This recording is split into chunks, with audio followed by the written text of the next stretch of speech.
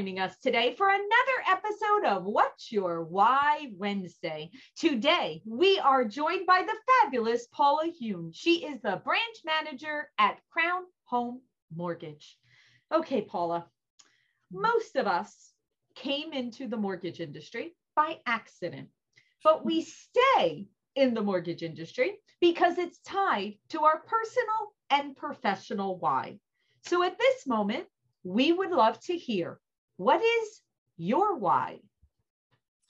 So I'm a person, I always have a lot of whys for a lot of different things that I do. And they're always changing and adapting to all the uncontrollables that happen in life. So the why I want to discuss today is my why for becoming a branch manager specifically. So early on in my mortgage career, I was brought on to a company to work and grow their phone leads, basically grow a call center. And at its peak, there were 4 of us, but I was still kind of young in the business and in my managing career. So after a few years, I decided I'm just going to enjoy being a loan officer. And that the part of the job that gave me joy was just focusing on the families I could help. And that's exactly what I did for several more years, a couple different companies that I went to after that. And finally, when I planted my flag here at Crown, I was soon faced with an opportunity to be a branch manager again. And I said yes. I didn't even think about it. So so that is when I knew that I had more to give in my role. So I had built so much experience and knowledge. I knew I was built for greater things, and my brain and heart already knew that I was ready to take on the challenge. And my why is basically, growing in those different companies. One of the things I've always lacked was that leadership. I would go into these quarterly review meetings and they say, "Atta girl, you're doing great." I'm like, "I'm doing great for you." But no one ever asked me, what do you want? What does success look like to you? And so that's one of the things I wanted to change. So why I became a branch manager is because I wanted to become someone different than what is currently typically out there. And a lot of times, like I said, managers and leadership kind of leave the loan officers on their own because they feel that's what they want, because no one wants to be micromanaged. But I'm coming to it through a different way, and through holding people accountable to their goals and learning about their goals. I kind of want to, help the newer loan officers and a new era of loan officers get to a position of success faster than just leaving them on an island and saying, figuring it out. Wow. That's a lot. That's a lot to kind of think about there. And it's really interesting, Paula, because the thing about the mortgage industry, and listen, during 2020, I think I saw the most change in the mortgage industry because we had to adapt, right? We had to learn how to work virtually. We had to learn how to do e-closings. We had to learn how to meet our clients virtually, like everything, right? So we saw a lot of progress all of a sudden. But as a whole, as an industry, we've kind of been using the same models and the same cookie cutter because a lot of the leadership has been the same. Yep. Like there hasn't been as much growth of leadership within our industry. So people kind of just copied the same thing that everyone else did. They kind of just did the same thing again. It's what they knew. Right. And it worked, right? It worked. People were successful. Not broken. Yeah, why bother? Mm-hmm. But I'd love to hear, like, when you made this decision to make the leap over to the leadership side, like what was important to you to make sure that you provided? It sounds like you do a lot of one-on-one. It sounds like you do a lot of individual coaching with your team. But what was important to you to make sure that you provided to those team members?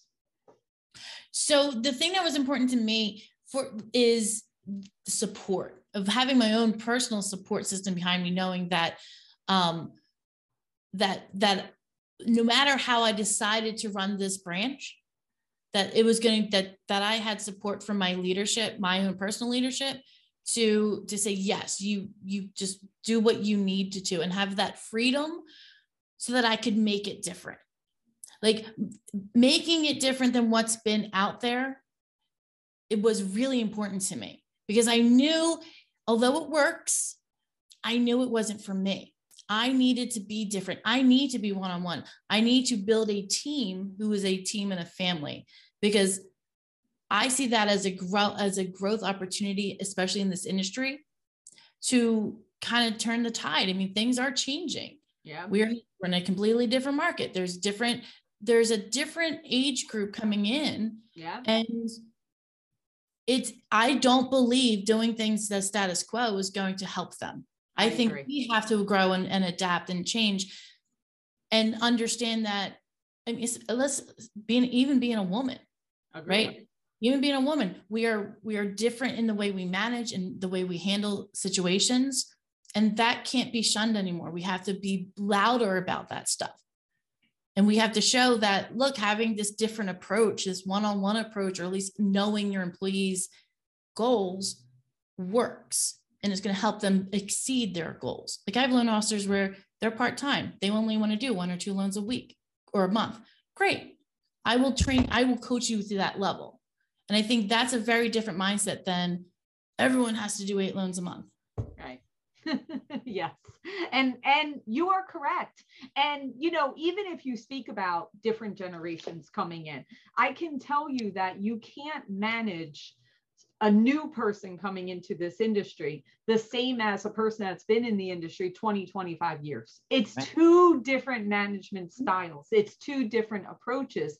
And we all have to be open and recognizing and adapting and going with that. So, and to your point, it's very important to make sure you work with a company, and you do, which kudos, that's fantastic. It's very important that we find that right place to where we can be who we are, whatever that style is. And that's so important. And I love that you found your home, and now you're bringing more people into your home and being your best, because when you're your best, you can bring out the best in others. 100%. Which is wonderful. All right. Paula, this is my favorite question. This is the one that I look forward to.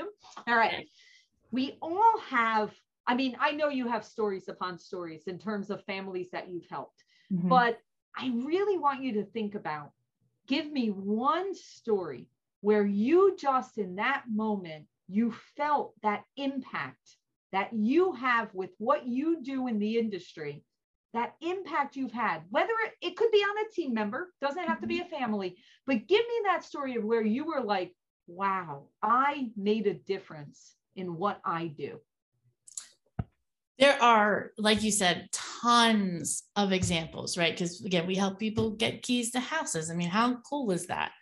But I have to say, it was about a year ago, I had a new hire come on board who was used to a different mindset, different programs, different products, and they were struggling. And I could feel the tension. I knew something was not right. So I took the liberty of just calling this person up and saying, look, I know you're having frustrations. I want to open something up to you. I'm going to be completely honest. I'm like, if you are going to leave me, please tell me first. I will introduce you to other people that I know will treat you as good as me. I don't want you to leave, but if you feel you have to, please, I want you to be under, it's more important that you are taken care of than greedily keeping you. And that person opened up to me the frustrations, and we had an amazing heart to heart. And really diving deep and being able to dive deep into their why. Wow. And their struggles. After that conversation, the tide turned.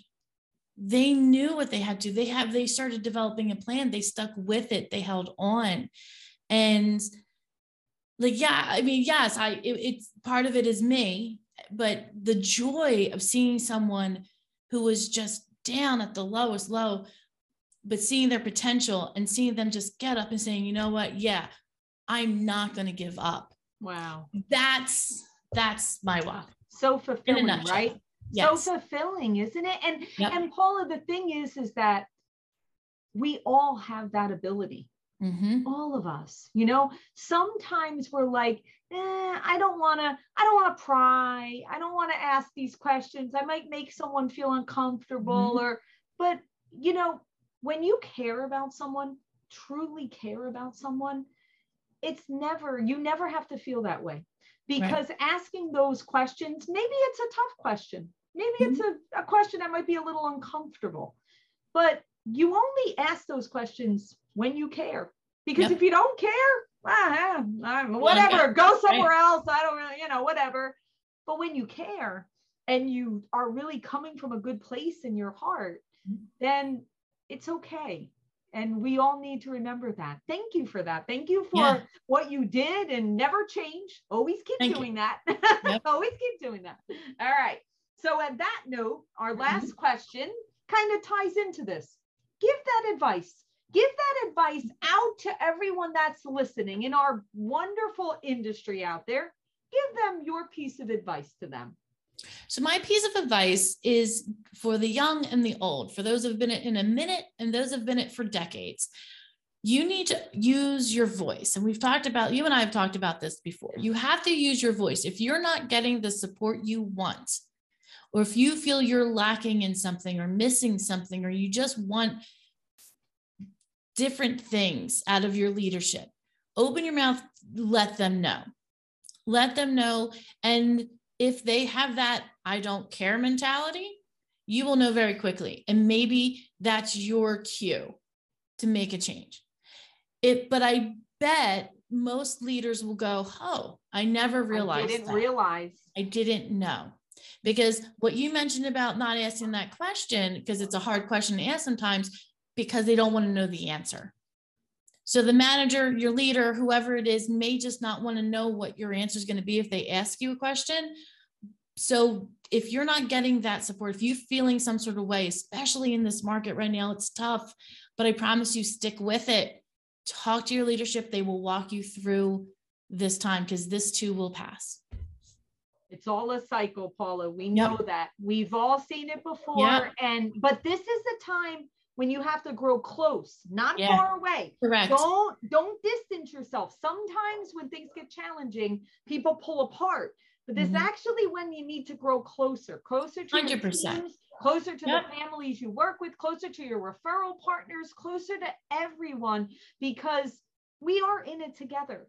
We understand these cycles. So grow closer, not more distant, and use that voice. Exactly. All right. Well, Paula, thank you for sharing your why, your insights, your perspectives. You are awesome. We truly appreciate it. And until next time, we wish you all the best.